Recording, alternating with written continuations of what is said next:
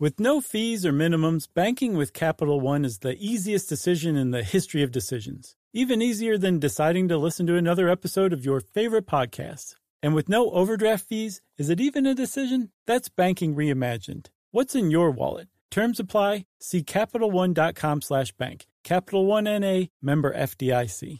Hey everybody, I want to talk to you about Squarespace Courses. It has the tools you need to create and sell your own online course. Start with a professional layout that fits your brand, upload video lessons to teach techniques and skills, and tailor your course with a powerful Fluid Engine editor. You can create engaging content your audience is going to love, then simply add a paywall and set the price. Turn your creativity into income with Squarespace Courses. So just go to squarespace.com/stuff for a free trial. And when you're ready to launch, use our offer code STUFF to save 10% off your first purchase of a website or domain.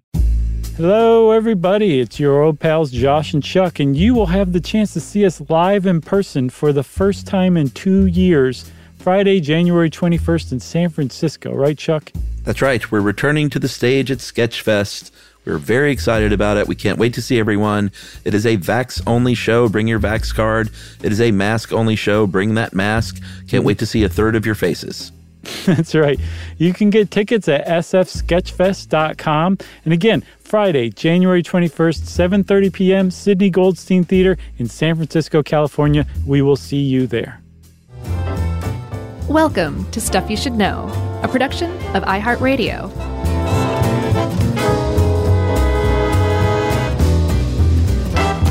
Hey, and welcome to the podcast. I'm Josh Clark, and there's Charles W. Chuck-a-Luck Bryant. This is going to be a good one, I can tell by your nickname, Chuck. And this is Stuff You Should Know, the podcast.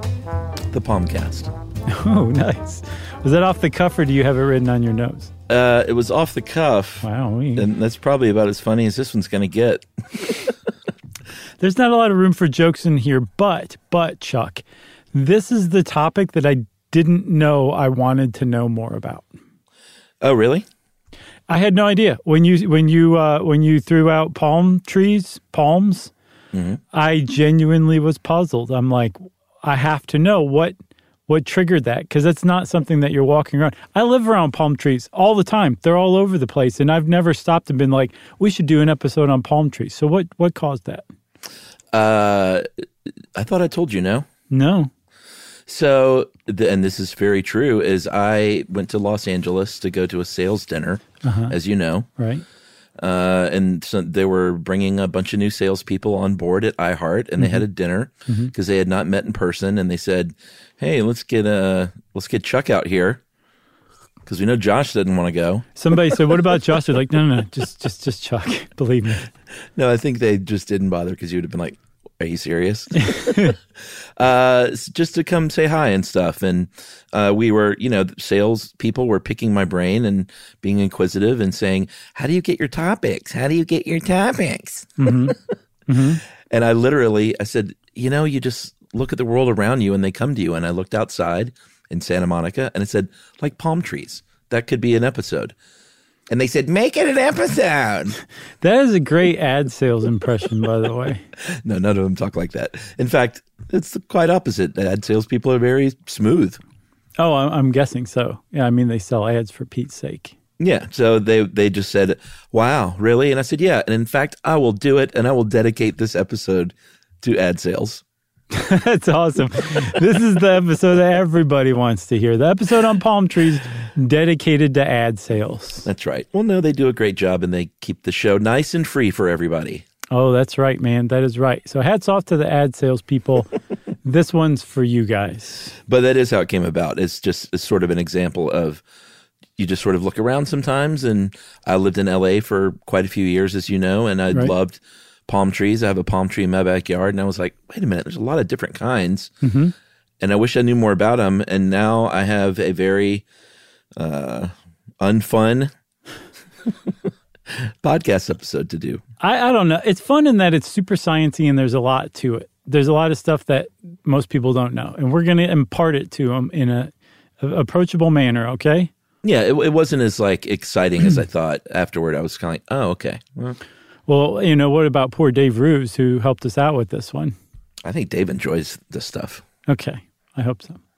So we're talking palm trees, Charles. And did you know this? Let's start with this. There are more than 2,500 different species of palm trees. Did you know that when you were wandering around LA?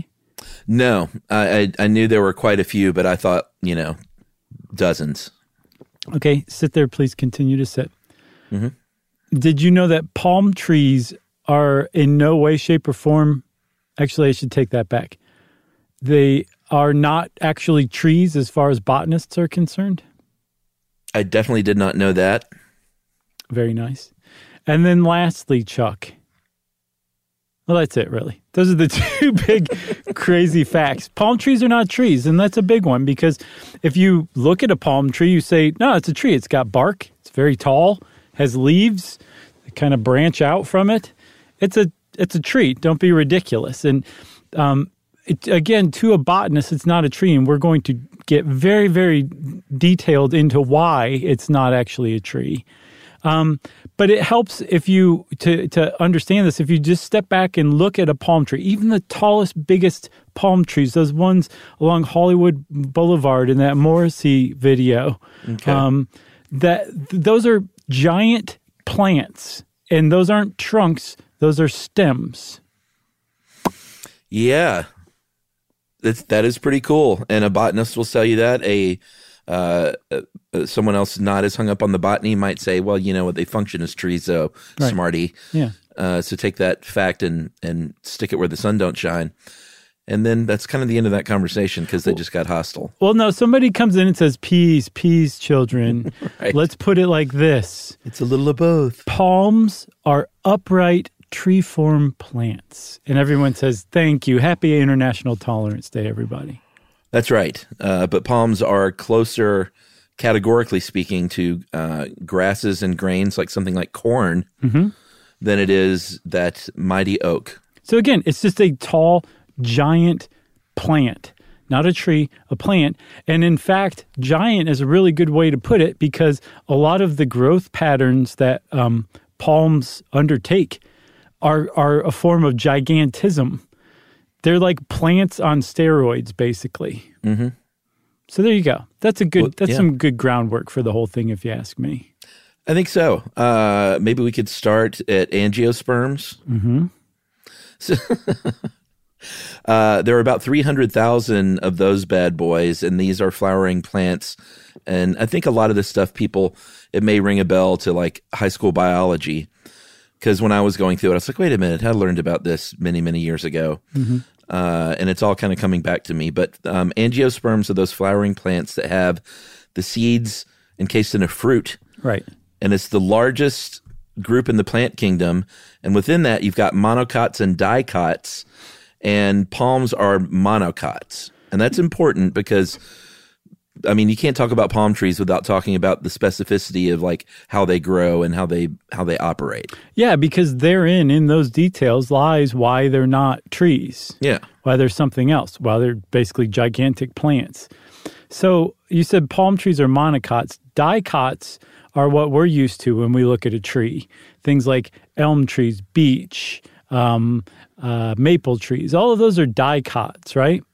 When you're looking at like a pine tree or an evergreen, usually that's a gymnosperm. That's like a completely different kind of plant altogether. It doesn't have its seeds in a fruit. It bears its seeds on like the outside of like a cone or something. Totally different thing. We don't need to talk about gymnosperms again. Instead, we're talking about monocots and dicots, both angiosperms. Right. And if you've ever planted a little dicot seedling, the first thing you're going to notice when it pops up out of the ground is you're going to have two, I think it's called a cotyledon. Mm-hmm. Yeah? I think so, yeah. And you're going to see two of those. And it's very, that's why it's called a dicot, because there's two. A monocot, like a palm, will only have one. Yeah, and cotyledon is just the first leaves that come out of a sprout. And so you got two, and like you said, with the monocot, you've got one. That's a big difference, but that's surely not a big enough difference to be like, well, a palm is not even close to a tree. It's something totally different. You're right. Yeah, it goes on, I guess, is what I'm trying to say. The differences continue. It does. If you look at a dicot leaf, if you take like a maple leaf or an oak tree leaf and you look at the back of it, or at the front, but you can really get a good look at the back, or hold it up in the sun, you'll see the little web-like pattern of veins coming off from that central stem on a leaf. That's different on a dicot. On a monocot, it does not do that. They run parallel. Those little veins do. Sure. From like rear to tip, that's your vein right there. Just the tip. There's also dicots have something called a cambium layer, and this is really important to me. This is the big differentiator between a palm tree and a dicot tree, like a maple tree, right? Yeah. This is the big difference is that palm trees don't make wood. And dicot trees, like a maple tree, does. And it does that because it has what's called secondary growth, where it has a bunch of cells, xylem and phloem cells, which are vascular tissues. And they line up in a circle, and they form a ring in this nice tight pattern, and they grow outward and outward and outward every year. So that if you cut a tree down and look at the stump that's left, you see rings. And those rings are annual growth of spring wood and autumn wood. But the upshot is it's actually growing wood every year. As the tree grows outward, it gains girth, and that is secondary growth. And the big distinction between monocots and dicots is that monocots don't have secondary growth. They don't grow like that. They don't grow outward. They grow upward. That's a huge distinction. Yeah, and this is where, it can get a little word parsy. Monocots generally do not have secondary growth. Palm trees do have a kind of secondary growth, but it's not real secondary growth. I think it's what's the word for it? Anomalous secondary growth, is that the one? Yeah, anomalous secondary growth. So, like every plant has primary growth. If you go and you shouldn't do this because it's bad for the tree, but if you went and carved your name into a mighty oak, that's not going to grow up. That's not going to be 10 feet above your head in 30 years because that tree's going outward. A palm tree, like you said, it grows from the top. So when you see a palm, you're going to generally see those palm fronds sticking out of the top of it. And if you say, yeah, but there's some underneath it too, those are just fronds that haven't fallen off yet on the way up. Right, exactly. So another way to put it is that palm trees grow up. They don't grow out. Right. But they do have girth. Yeah. In some cases. I know. Girth, just the tip, growing wood. Good Lord. Oh, man. The ad sales people are blushing. I know. Who saw this coming? So, yeah, they do have girth, but they have girth for a totally different reason. And like, you can look at a palm tree and be like, yeah, it's huge, it's thick, that's a trunk. But some of them are really thick, too, at the bottom. Yeah, I think the biggest one gets to like 3 feet in diameter. That's a big old trunk. But the thing is, if you cut a palm tree down and you look down inside of it, you're not going to see neat pattern of tight rings of those xylem and phloem cells. They do have xylem and phloem cells because those are vascular cells. They carry water, minerals, sugars throughout the plant. So all plants and trees have xylem and phloem cells. But in a monocot, like a palm tree, they grow just kind of willy-nilly, and they grow upward. What gives the palm tree its girth is when those vascular cells themselves grow in size. So you got more vascular cells growing up through the plant, through the stem of the plant, which you think is a trunk. You have more of them, and then they increase in size. That actually increases the girth of the stem, but the stem itself is not growing outward. It's not adding layers of growth outward because that would be secondary growth, and monocots don't engage in secondary growth. That's right. And the other really cool thing about a palm is and one of the things that separates monocots from dicots is that monocots don't have that central taproot. So if a storm came along and pulled up a palm tree, you would see where I was about to call it a trunk. We'll probably call it a trunk here and there, but it is a stem.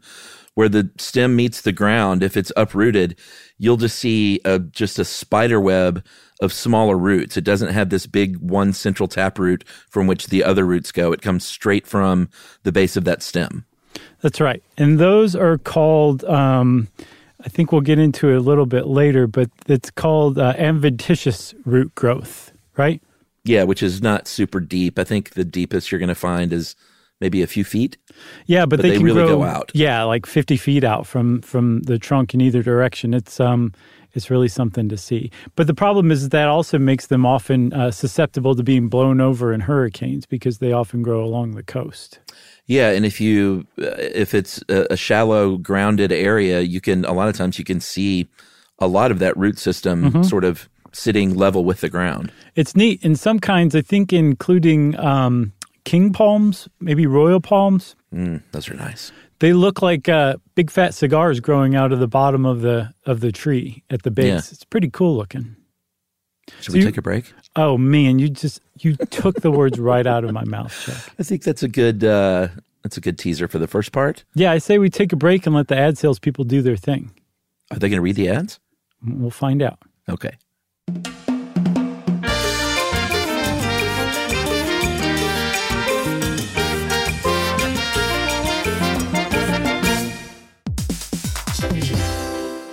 Listen to this. It's a game changer.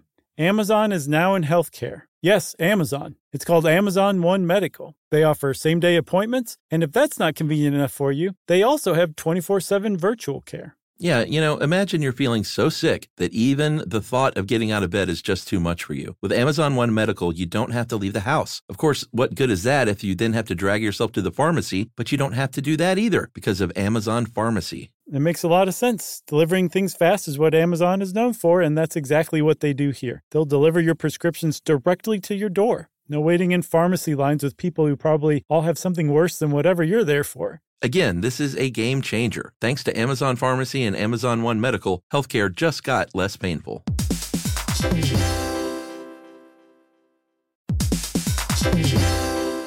Hey everybody, Josh and Chuck are here to tell you about a new podcast, Car and Driver's Into Cars, a production of Car and Driver and iHeartMedia's Ruby Studio. That's right. It's hosted by Eddie Alterman and Tony Quiroga. Into Cars is the ultimate podcast for car lovers. Whether you're in the market for a new set of wheels or just love the sound of a V8, Car and Driver's panel of editors and car experts test drive and review today's most compelling new rides. And the best part, Eddie and Tony have no filter. They review cars with the same blend of intelligence, independence, and irreverence that has made Car and Driver a trusted source for news and reviews since 1955. Car and Driver's Into Cars is brought to you by eBay Motors. All the parts you need at the prices you want, guaranteed to fit your ride every time. Visit ebaymotors.com for more. Eligible items only. Exclusions apply. So jump in, buckle up, and listen to Car and Driver's Into Cars, available wherever you get podcasts.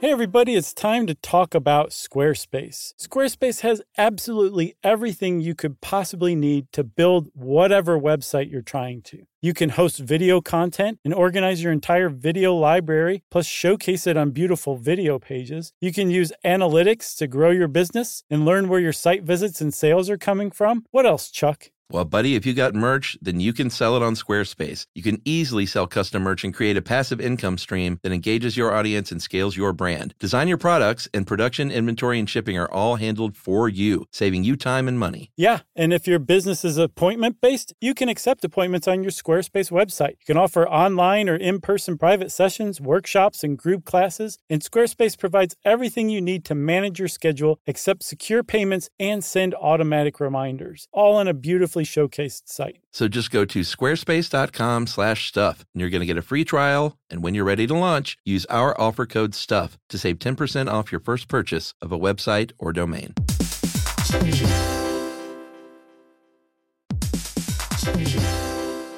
Hey everybody, did you know that Boricua is the name for someone from Puerto Rico? But it's more than just a name. It's a way of life and representation of the vibrant spirit of the island. Yeah, that's right. It's an island that's filled with adventure around every corner and natural treasures waiting to be explored, like El Yunque, the only tropical rainforest in the entire United States. That's right. Or you can get swept away by natural beauty and come away with unique stories that could only be experienced in Puerto Rico that remind you of why you travel in the first place. Visits end, but stories last forever. You don't become a part of the island, it becomes a part of you. That's right. In Puerto Rico, you can forget where you came from and embrace where you are. No passport required for U.S. citizens and permanent residents. Learn more and plan your trip at discoverpuertorico.com.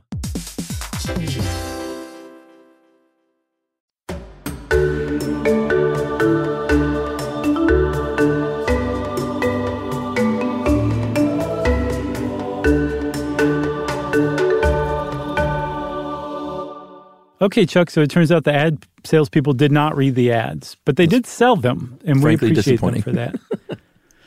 So palms are actually super duper old. Some of the oldest plant fossils we've turned up, and by we I mean you and me specifically, are palm fronds that are upwards of 70 million years old. But they think that they're actually much older than that because there's a theory that palms are found all over the world because they were growing on Gondwana, which is part of a supercontinent. After Pangaea started to break up, Gondwana was one of the big, massive pieces of Earth that started to break up between 180 and 145 million years ago. And they think the palms were like, goodbye, family, goodbye, as the land spread out and formed the continents as we know them today, and then started to do all sorts of weird stuff as they evolved in isolation from one another. That's right. And weird stuff, meaning there can be tiny palms that are about 5 to 8 inches tall. Mm-hmm. And I encourage people to safely look up some of these because it is pretty amazing to see the variety. Like when you look up the wax palm, these are the ones I think generally found in South America that are so tall and skinny. I mean, you think some of those in LA are tall and skinny. Yeah. Nothing compared to these wax palms where you look at them and they just seem to sort of defy gravity. And you wonder, how are they not just snapping in half constantly with wind? It's anomalous secondary growth. That's the answer. But those wax palms grow in the mountains, in the Andes. So if you climbed up one of them, I think they're up to 200 feet tall, which is about 70 meters tall. And you fell off the top, it'd get even worse because you'd also be falling off a mountain. So you don't want to climb a wax palm unless you're just a dummy. That's right. Those stems that we talked about, what most people might call a trunk, like we said earlier, they do vary wildly. Some of them are very small, just a few millimeters. And then those, I have different kinds that are my favorites, but one of my favorites are those really big, thick stemmed ones that are sort of low to the ground, very big around, and have a big, just sort of almost like a fireworks display of blooms. Like a palmetto? No, not a palmetto. Palmettos, I don't even think you can really see the trunk very much, can you? Those are more shrubby. A saw palmetto, I think, I think they get tall after a while. They stay short, and then they achieve the correct girth, and then they grow longer. But I mean, there's 2,500, so I'm sure there is a variety of something to suit your fancy. You know what I mean? Yeah. That's exactly right. And that one that grows only to be 5 inches tall and has a stem just a few millimeters thick, that one's called Dipsis minuta, and it's pretty cute. That was not planned, by the way. Really? Yeah. I don't buy that. I swear. I will photocopy, I'll scan this page and send it to you, and you will not see it on there. Well, that's because Yumi is standing with a big cue card in front of you. That's right. That's how I could get away with this, but you figured me out. I can't. I think the one that we have in our backyard is a windmill palm, and we planted it when we first got to Atlanta. Emily worked as a producer on a TV commercial, and sometimes you might have noticed this a little bit with the TV show. Sometimes there's things that you get for a TV show or commercial or a movie that you can't return or do anything with. And so at the end of the job, they'll be like, who wants this whatever that we can't do anything with? And Emily said, ooh, we would love that palm tree. Nice. And it was kind of small, and we planted it here in Atlanta, and it is really flourished. They are very easy to take care of. You really don't do anything. And they have managed to, and this is kind of one of the points of how robust they can be, even though they generally grow in the tropical areas around the world. This thing has had plenty of snow on it and plenty of hard freezes in Atlanta over the years, and it's just as healthy as can be. Yeah. Now, there's some palms that can thrive in Zone 5B, I saw, which is like South Nebraska and South Iowa. The needle palm does just fine there. So, yeah. Jersey Shore palms. It has like bleached orange spikes rather than green fronds. That wasn't written down either. I like that one. But yeah, it's just like 2,500 plus species. They're going to learn to adapt everywhere, and they've been around for hundreds of millions of years. So they've actually gotten pretty good at doing things like putting up with snow, which is surprising because, again, you kind of associate the palms with like a tropical rainforest, and for good reason, because they are found a lot in tropical rainforests all throughout around, right above and below the equator around the world. Apparently in the Amazon, they make up 60% of all the trees that you'll find there. So they're pretty successful as far as plants go, gigantic plants. That's right. Should we talk a little bit about what makes up a palm tree? Mm-hmm. We've talked a little bit about it. There are those roots that extend way out in a pretty shallow manner. There's that elongated stem. And one thing you'll notice when you're looking at a palm stem, or if you want to go up and hug one of those guys, is sometimes you might get hurt. It doesn't have bark. It has the scars of fronds that came before. Mm-hmm. And depending on what kind of tree that is, it can be kind of smooth, but usually they're kind of rough. And sometimes they're really rough and kind of pointy and spiky.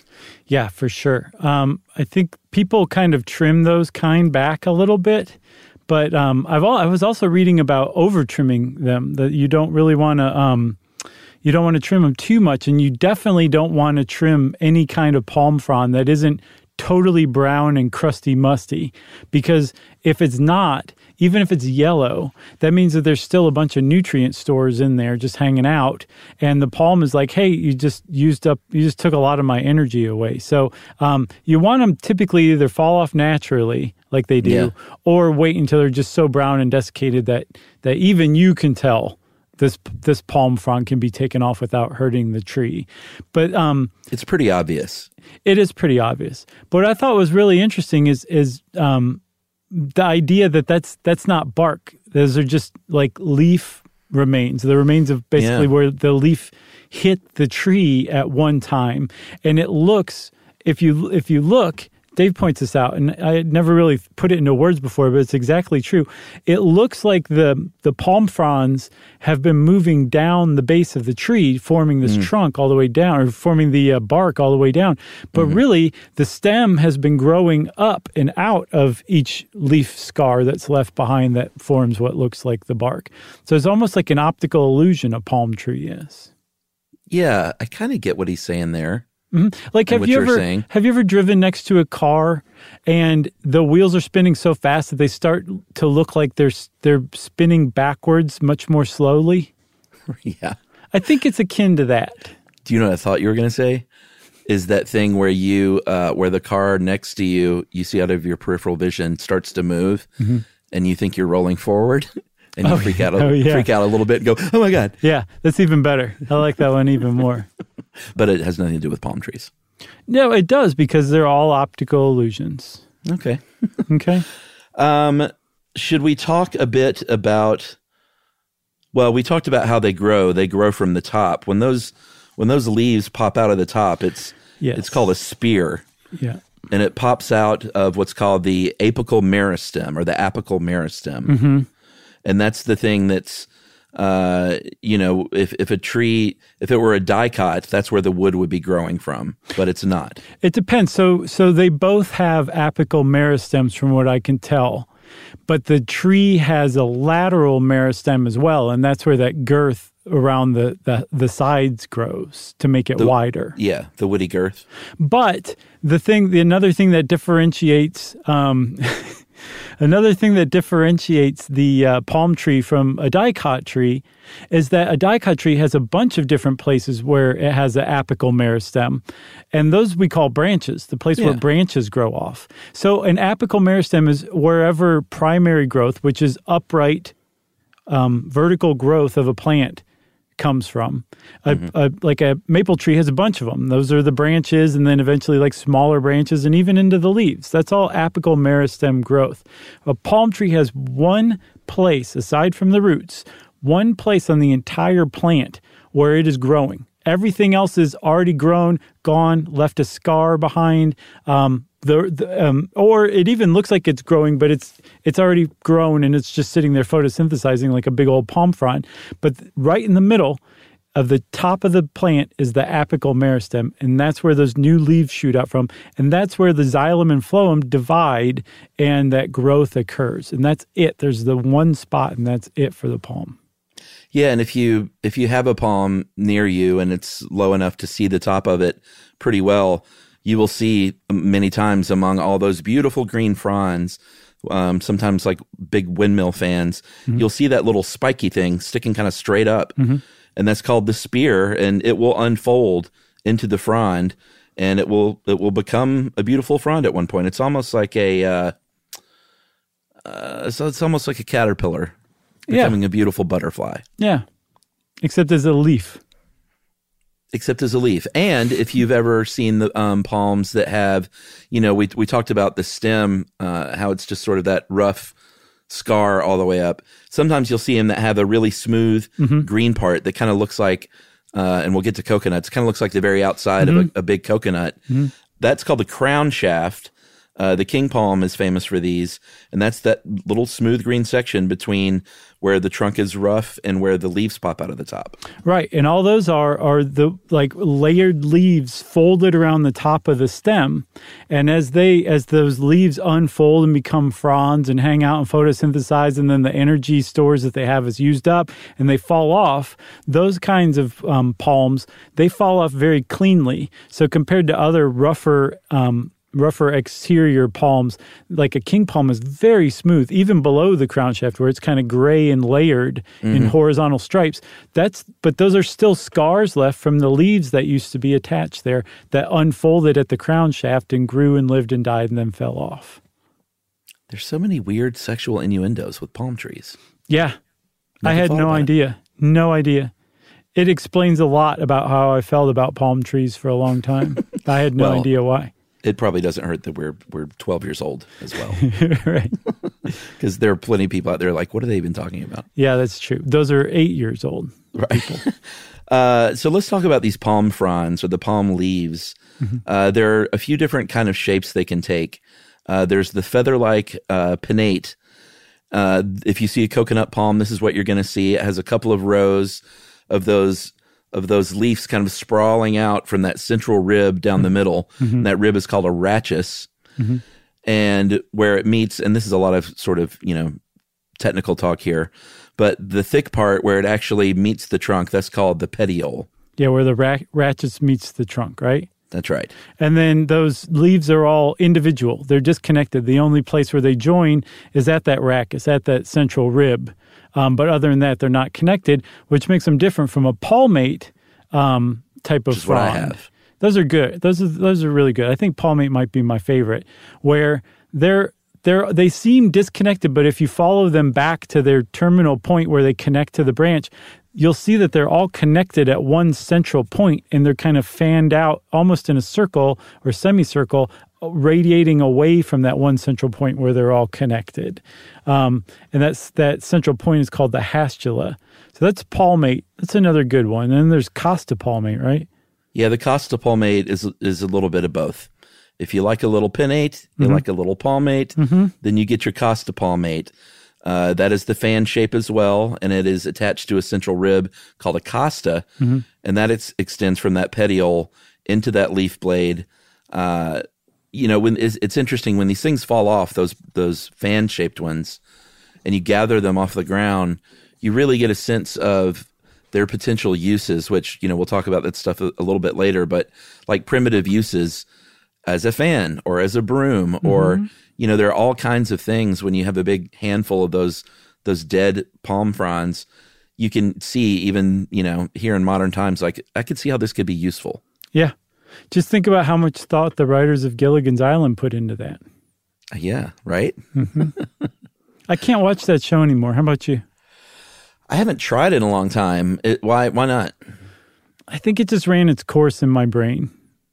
It was great when I was, a younger person, and now I'm like, I can't watch this. Yeah, I had a recurring dream when I was a kid. The first recurring dream I remember had to do with Gilligan's Island, but it was scary. Like, the boat was washed ashore on the beach, and I remember I was in the back kind of hiding from somebody who was trying to get me or something, but I had that dream over and over for a while. So wait a minute. Somebody was trying to get you while you were in the ship that was being shipwrecked? No, it had already been shipwrecked, Oh, and it was gotcha. just like a shipwrecked boat on shore that I was hiding in, like, behind a back seat. Did you ever figure out who it was? No. I don't think I've ever had a recurring dream. All of my dreams are all original Really? material every time. Huh, that's interesting. I think so too. Did you have imaginary friends? No. No? No, they seem silly and superfluous to me. The only reason I thought of that is because someone sent that in as a request and saying that imaginary friends is a sign of later successes in various ways, supposedly. Well, that explains a lot as well. No, but look at you now. I know, but think about how successful I could be if I had imaginary friends. I could be president of the world. My daughter has what she calls ghost friends and always has, and now ghost parents. And we wonder sometimes if that is something to do with being adopted Oh, yeah. or if it's just the regular old imaginary friend thing with kids, Or your house is haunted and she can see things you can't. or that. That's number 3. It'd be pretty awesome. I mean, she's spelling it out for you, Chuck, right there. All right. Should we take another break? Sure. All right. We'll talk about those not so beautiful palm flowers right after this.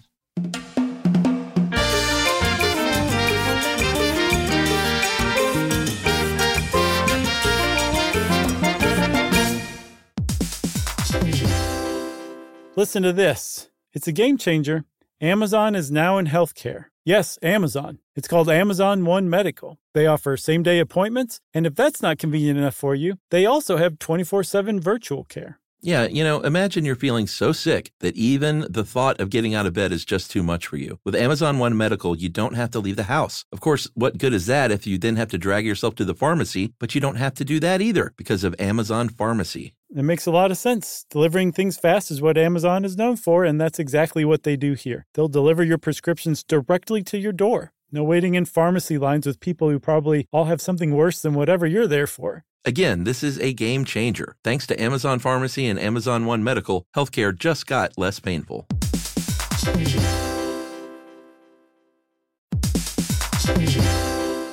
Hey everybody, Josh and Chuck are here to tell you about a new podcast, Car and Driver's Into Cars, a production of Car and Driver and iHeartMedia's Ruby Studio. That's right. It's hosted by Eddie Alterman and Tony Quiroga. Into Cars is the ultimate podcast for car lovers. Whether you're in the market for a new set of wheels or just love the sound of a V8, Car and Driver's panel of editors and car experts test drive and review today's most compelling new rides. And the best part, Eddie and Tony have no filter. They review cars with the same blend of intelligence, independence, and irreverence that has made Car and Driver a trusted source for news and reviews since 1955. Car and Driver's Into Cars is brought to you by eBay Motors. All the parts you need at the prices you want, guaranteed to fit your ride every time. Visit ebaymotors.com for more. Eligible items only. Exclusions apply. So jump in, buckle up, and listen to Car and Driver's Into Cars, available wherever you get podcasts.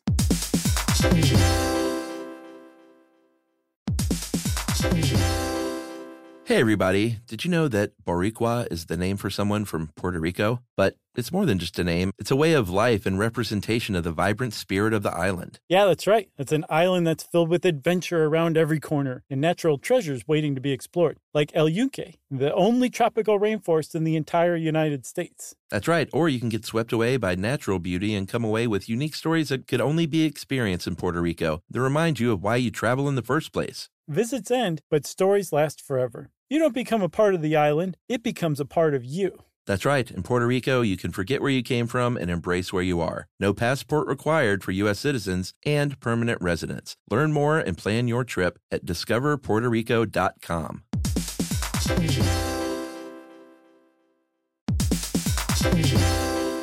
Stuff You Should Know is brought to you by our friends at Sierra Nevada Brewing Company, where trailblazing runs in the family. That's right. From introducing a generation to the glory of hops with their iconic pale ale to taking hazy IPAs nationwide with Hazy Little Thing, one of my favorite beers, it's an adventurous spirit that you can taste in every sip. Yeah, What started in a homebrew shop is now one of America's top craft breweries, known for leading the industry in sustainability. And Sierra Nevada is still family-owned, with a passion for innovation and doing things right. So find your next favorite beer wherever fine beverages are sold. From the original and always boldly hoppy pale ale to the juicy, fruit-forward, hazy little thing. With new brews for every season, there's always something to discover. Sierra Nevada Brewing Company. Still family-owned, operated, and argued over. Visit sierranevada.com today to taste the difference.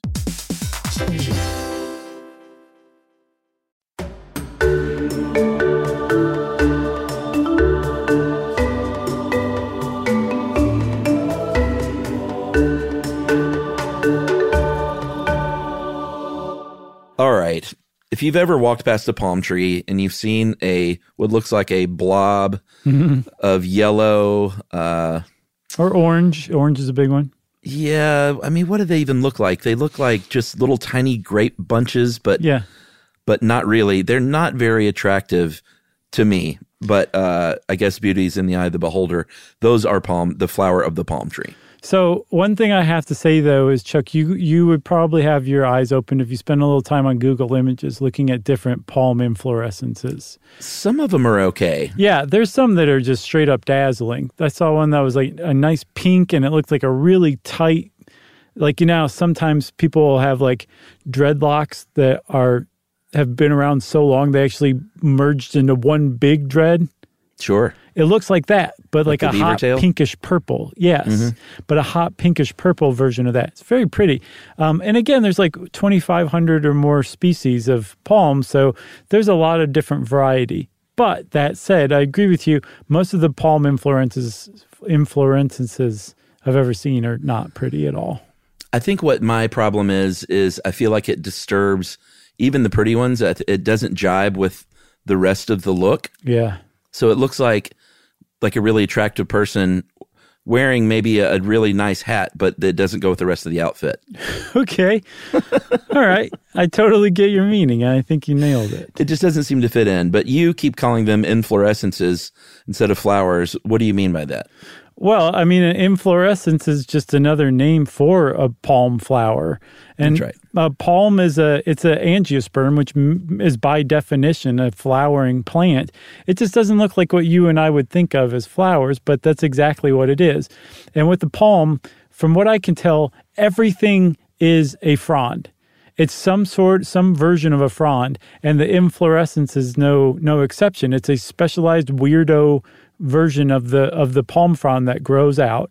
And depending on the kind of palm, it's going to have either male flowers, female flowers, or it's going to have male and female flowers, in which case it's self-pollinating. And the upshot of all this is when the female flowers get pollinated, they will produce fruit. And because we're talking about 2,500 different species of palms, you get a lot of different kinds of fruit that come along. Yeah, it's pretty interesting, actually. Like if you look at your standard coconut palm, that has both the male and female parts, so that makes it monoecious. This is stuff that we learned in high school biology again. Haven't seen that word in so long. I know. I even was calling it monoecious for a while. I was like, I know that's not right. That's what I was calling it. I can't remember. No, it's monoecious and dioecious. Those O's are silent. And dioecious palms only have male flowers or female flowers. Mm-hmm. And like you said, depending on the fruit, if you're a coconut palm, then you're going to have both, but you got to fertilize that female flower. If you're a date palm, it's dioecious, so you can only harvest from the female tree, but you need to have both again to fertilize, right, and get that delicious bad date. But dates are actually a fruit from palms, from appropriately enough date palms. I didn't know that. I didn't either. And dates are delicious. And this researching this made me want this. But if I had to choose, I'm a fig person for sure. Are figs from a palm? No, fig tree. Yeah, but there's dried fruit, dates and figs. They're so they seem to go hand in hand. So I don't think you have to choose, which is just a stupid thing to even bring up. I'm sorry I did. Well, I don't know that I've ever had. In fact, I can almost say certainly I've never had a fresh date. Like right off of a tree, you mean? Yeah, like not dried, not like raisins or fig style, but like in Raiders of the Lost Ark, the bad date. Those are big, Bad juicy dates. dates. Bad dates. That's right. That poor monkey. I mean, it was an evil monkey, but I think he was trained to be evil. Oh, you think? With the Nazi salute? Yes. I don't think he was born knowing how to do that. I think he was trained to do that, and it made him a bad monkey. But I still don't think he deserved to be poisoned by bad dates. That movie has been under fire in recent years because of the nature of Indy's relationship with Marilyn? with Marion and how old she Marion. was. Oh, yeah, and he's also like fairly rough with her as well. Yeah, but there's those lines at the beginning where he talks about, you know what you were doing, I was a child or whatever. And I think for many years, everyone was just like, yeah, whatever. And then someone's like, wait a minute, how much of a child was she? Right. And I think people have tried to do the math over the years to work it out. So with the time period where it wasn't that bad. Mm-hmm. But I do know that and this is something I talked on Movie Crush a little bit about, but Lucas and Spielberg, when they were discussing it all at the beginning, one of them was pushing at the time for him to make it like creepy. Like, no, man, let's make her really young and make it really kind of a bad thing that he did. Was it George Lucas doing that? I think it might have been. Mm-hmm. I don't know. I should look all this stuff up so I'm not, I'm glad Spielberg was like, yeah, great idea. We'll workshop that later. Right. Anyway, bad dates. Bad dates. And dates, by the way, Chuck, are drupes, as are all palm fruits. Did you know that? I didn't know that, but I did know that they were similar to peaches and olives. Mm-hmm. And cream. Say what? Peaches and cream. Yeah, peaches and cream in the way that they have that hard outer, that kind of stony-like covering around the seed. Right, but they're usually also covered with some sort of flesh that we like to eat. That's not always the case. So I think coconuts are the reverse of that. So like if you're eating like a peach, the seed itself is inside the hard pit in the fruit. Right, that is not the seed. No, a coconut is the opposite of that. It's got that hard, woody outer shell you can knock on and have some fun with. The exocarp. It's exactly right, Chuck. Nice. That you're actually no, that's the endocarp, the hardest part that you knock on. The exocarp. I thought you were talking about the one. hard green outermost layer. No, that would be the exocarp. The endocarp is the hard brown woody one that you can knock on. Yeah. And then that you can use as a bowling ball on Gilligan's Island. Exactly, or like a tiki cocktail cup. Right. Again on Gilligan's Island. And it's the stuff inside that's the actual seed, and that's what we eat in the coconut. The endosperm and the liquid endosperm, the stuff you eat from a coconut, that's actually like the seed that you're eating, whereas like a peach, you're eating the outside, the meat that's outside of the seed. Right. And that endosperm is the solid part, is that flesh, that white deliciousness. Coconut meat. And then the coconut water is the liquid endosperm. So if next time your friend is having a coconut water, just go up to them and say, enjoy the liquid endosperm. And they'll say, what are you talking about? You can't say stuff like that out loud. They'll do a spit take. I hope not, because that coconut water is delicious. It is, and expensive too. And if you're like, well, wait a minute, I thought coconut water was coconut milk. You are wrong. No. Coconut milk is taking coconut meat, grating it up into a paste, and then adding water to that. That's coconut milk. That's delicious too. It is. It's super high in fat, but they're really healthy fats. I understand. That's the good fat in it. I'm not a big sort of Caribbean drink cocktail guy, but... Oh, you don't like the tinky drinks? No, I'm not really into them. They're just a little too sweet. I mean, maybe one of them, but sure. They're a little sweet for me. But that coconut milk, man, with some rum is a really nice combination. People have been drinking that for eons for good reason. They sure have. You know what else they've been drinking even longer than that, Chuck? Liquid endosperm? A little something called palm wine. Oh, yeah. So I didn't know that this existed, but it sounds awesome. But there are a lot of different kinds of palm species that you can tap, including, I think, coconut palms and date palms and the Chilean wine palm, which they were like, well, yeah, of course. But you can tap the sap of these things, and what comes out contacts the air, and just a little bit amount of like microbes in the air that come in contact with this stuff immediately cause it to start to ferment. And within hours, it has gone from palm sap to an alcoholic beverage. And then hours after that, within about a day or so of it being tapped, it turns into vinegar. So you have to drink this stuff, which turns into like a 4% alcoholic drink, just by sitting out in the air a few hours after it's tapped, within a day of tapping it. Yeah, which is why it is one of the oldest boozes, because you could get it quickly and pretty naturally. Yeah, you didn't have to do anything for it. And apparently they've caught monkeys actually drinking it too. Oh, yeah? Yeah, like I think they found evidence that of humans drinking it as far back as 18,000 years ago. It's a very long time. And that because they've caught like other primates drinking it, it's possible that it goes even further back in our evolutionary history. Very interesting. I thought so too. There's also palm oil that is in food products. It's in a lot of skin products. It is sort of an environmental disaster these days. Yeah, man. There are plantations in Indonesia and Malaysia where you just clear cut forest to plant more palms to get palm oil, and getting quote unquote sustainably sourced palm oil is difficult to impossible for your products. There are some people that say there is no such thing, and that if something is labeled officially sustainable, they're like, well, no, just go back 15 or 20 years, and there was once natural forest growth there too. So it's kind of a meaningless title when just a handful of years have to go by before you say, oh, no, this palm field was here already. Right. Like, from what I understand, that's just not the case. Yeah, that was one of those things where I looked into it. I was like, oh, good, another reason to be pessimistic and lose hope. There's the acai, those little acai berries. I didn't know they came from palms. Is it acai? I thought it was acai. Oh, I've always said acai, but it's probably acai. I just have never said it out loud. So it's like supposed to be a superfood rich in antioxidants, and I was like, that rings a bell. We did an episode on antioxidants. Did we surmise that it's BS? And I went back and I read a transcript of it, and it may be. So take that however you like, but it definitely does have all sorts of antioxidants, including anthocyanins, because that's where it has its purple color from. The acai does? Mm-hmm. Okay.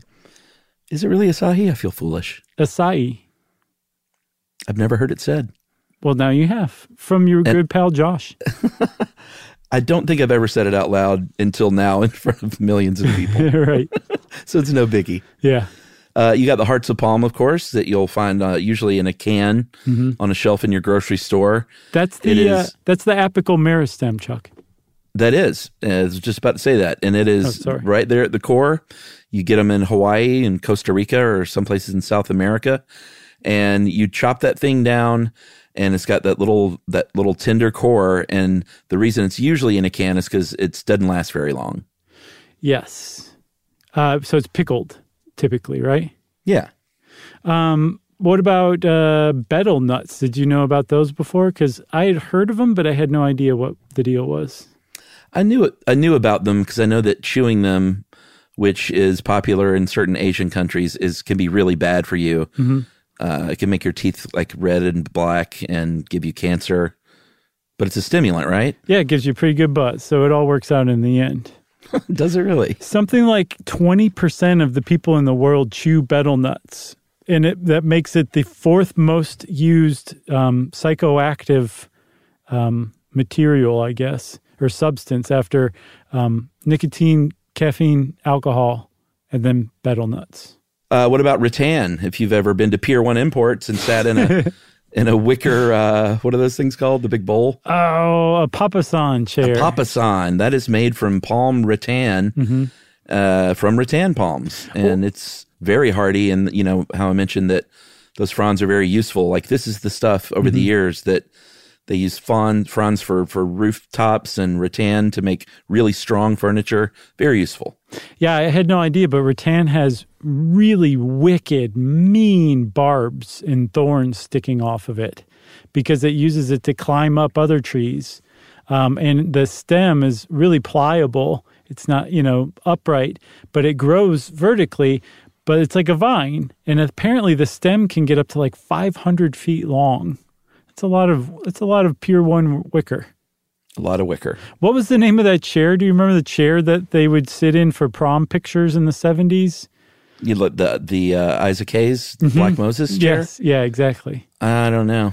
There's it's a like name for it. A throne, sort of like exactly. a rattan throne. That's exactly right. That's a Very heck of cool. a chair too.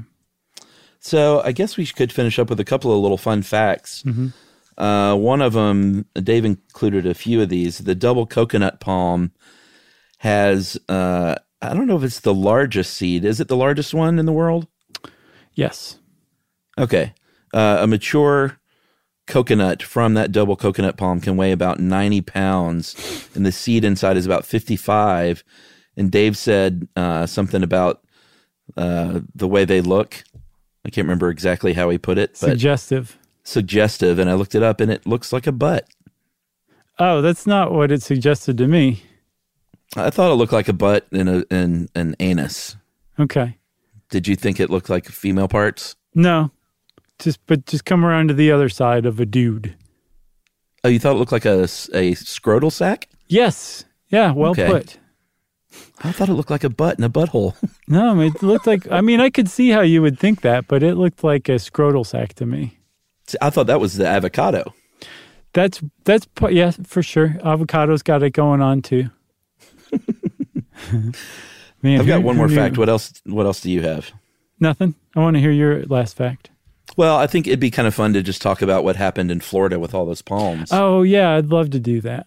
This is a good one. The reason Florida has so many palms is because of a shipwreck. In January of 1878, the Spanish brigantine, the Providencia, crash landed with a bunch of coconuts on board. Yeah, coconuts and a bunch of other stuff, but there were like 20,000 coconuts. And a guy named William Lanehart, who was one of the early pioneers along this settlers of European descent, I should say, along this stretch of Florida beach where this shipwreck happened, bought the whole shipwreck and all of its cargo for like $20 and proceeded to try to sell the coconuts for, what was it, like 2 cents each or a half a cent? Yeah, 2.5 cents, and he only sold about 1,000 of the 20,000. But still, it's like a couple $100. He Oh, sure. Made his money back. 10 times over. And then he said, I think I'm just going to plant the rest of these. I think it'd be easier than trying to drum up a market for these things. And that's it. That's where Palm Beach is now. Yeah. All of the coconut palms that you see there are not native. They are descended from that original shipwreck cargo of coconuts. Very, very cool. It is. Very cool indeed. And also, Chuck, they mentioned Henry Flagler in there as founding Palm Beach and West Palm Beach. Oh, yeah. And Flagler College. That's right. And Flagler County. He was like an old Ford executive who made his money, from working at Ford early on, and then started like a railroad, and then founded Palm Beach and was just fabulously wealthy. But, I know we've talked about going to Providence, Rhode Island and touring some of those old Gilded Age mansions. He has one in Palm Beach. So if you ever make your way down to Palm Beach, go see the Flagler House Museum. It's one of the most amazing houses you will ever walk in your entire life. It's astounding. I will check that out. My bestie friend from high school, Rad, the map drawer, the cartographer. Oh, yeah, sure. He went to Flagler. So I went to, and this was in St. Augustine though, but I went to Flagler a couple of times, and St. Augustine is a lovely town. Well, just make your way a little further south, a couple hours down to Palm Beach, and check out Flagler's house. I'll do it. Okay. Well, since Chuck said I'll do it, that means, of course, everybody, it's time for listener mail. I'm going to call this Josh and the Simpsons. I'm sure you saw this. Figured we could just answer this on the air, so I think I know the answer. I was worried about this. Hey, guys, that we were going to read it? Oh, okay. Hey, guys, just listen to the hot dog episode. I was a little surprised that Josh let the whole episode go by without citing Homer's famous line about hot dogs from the episode where he tries to get into the grease business. Then I realized this is a phenomenon I've noticed several times. Like Josh, I'm a Simpsons superfan, so I feel like I have to take issue with everyone who has written in to say, you missed this quote or citation. On the contrary, what's happening, I think, is Josh is biting his tongue and letting, I would guess, 1 to 3 opportunities pass by per episode. Wow. because he doesn't want to be known primarily as that Simpsons dork and avoid owing royalties to Matt Groening. Josh, please validate my hunch. That is from G. Thanks, G. You're not holding your tongue, are you? Occasionally, I do, actually. Oh, okay. Very, very rarely. I think G is giving me way too much credit, and at the risk of sounding like a fraudulent Simpsons fan, there are a ton of references that people will write in and be like, you walked right past this one, and I'll be like, I don't remember that one at all, or I totally forgot about it, didn't think about that. But every once in a while, I will hold it back because you just have to keep the proportion of Simpsons fandom like at a certain threshold. Other than that, stuff you should know is like, it's stuff you should know. The Simpsons fans, we're more well-rounded than that. So yes, every once in a while I do. But not 3 times an episode. No, that's what I'm saying. That's over-crediting me for sure. All right, fantastic.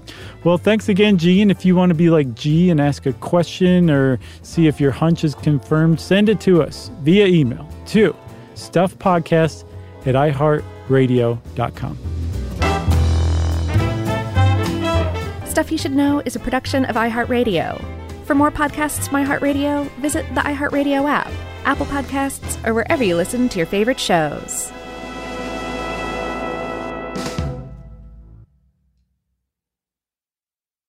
Hey, if you haven't heard of Visible, well, now you have. They're the wireless carrier that's making wireless visible. It's in the name. Switch to Visible, the wireless company that makes wireless visible. Get a one-line plan with unlimited 5G data powered by Verizon as low as $25 a month every month, taxes and fees included. Use promo code STUFF20 to receive $20 off your first month for listening to this podcast. Switch now at Visible.com. For data management practices and additional terms, visit Visible.com. The Visible monthly rate is $25 per month.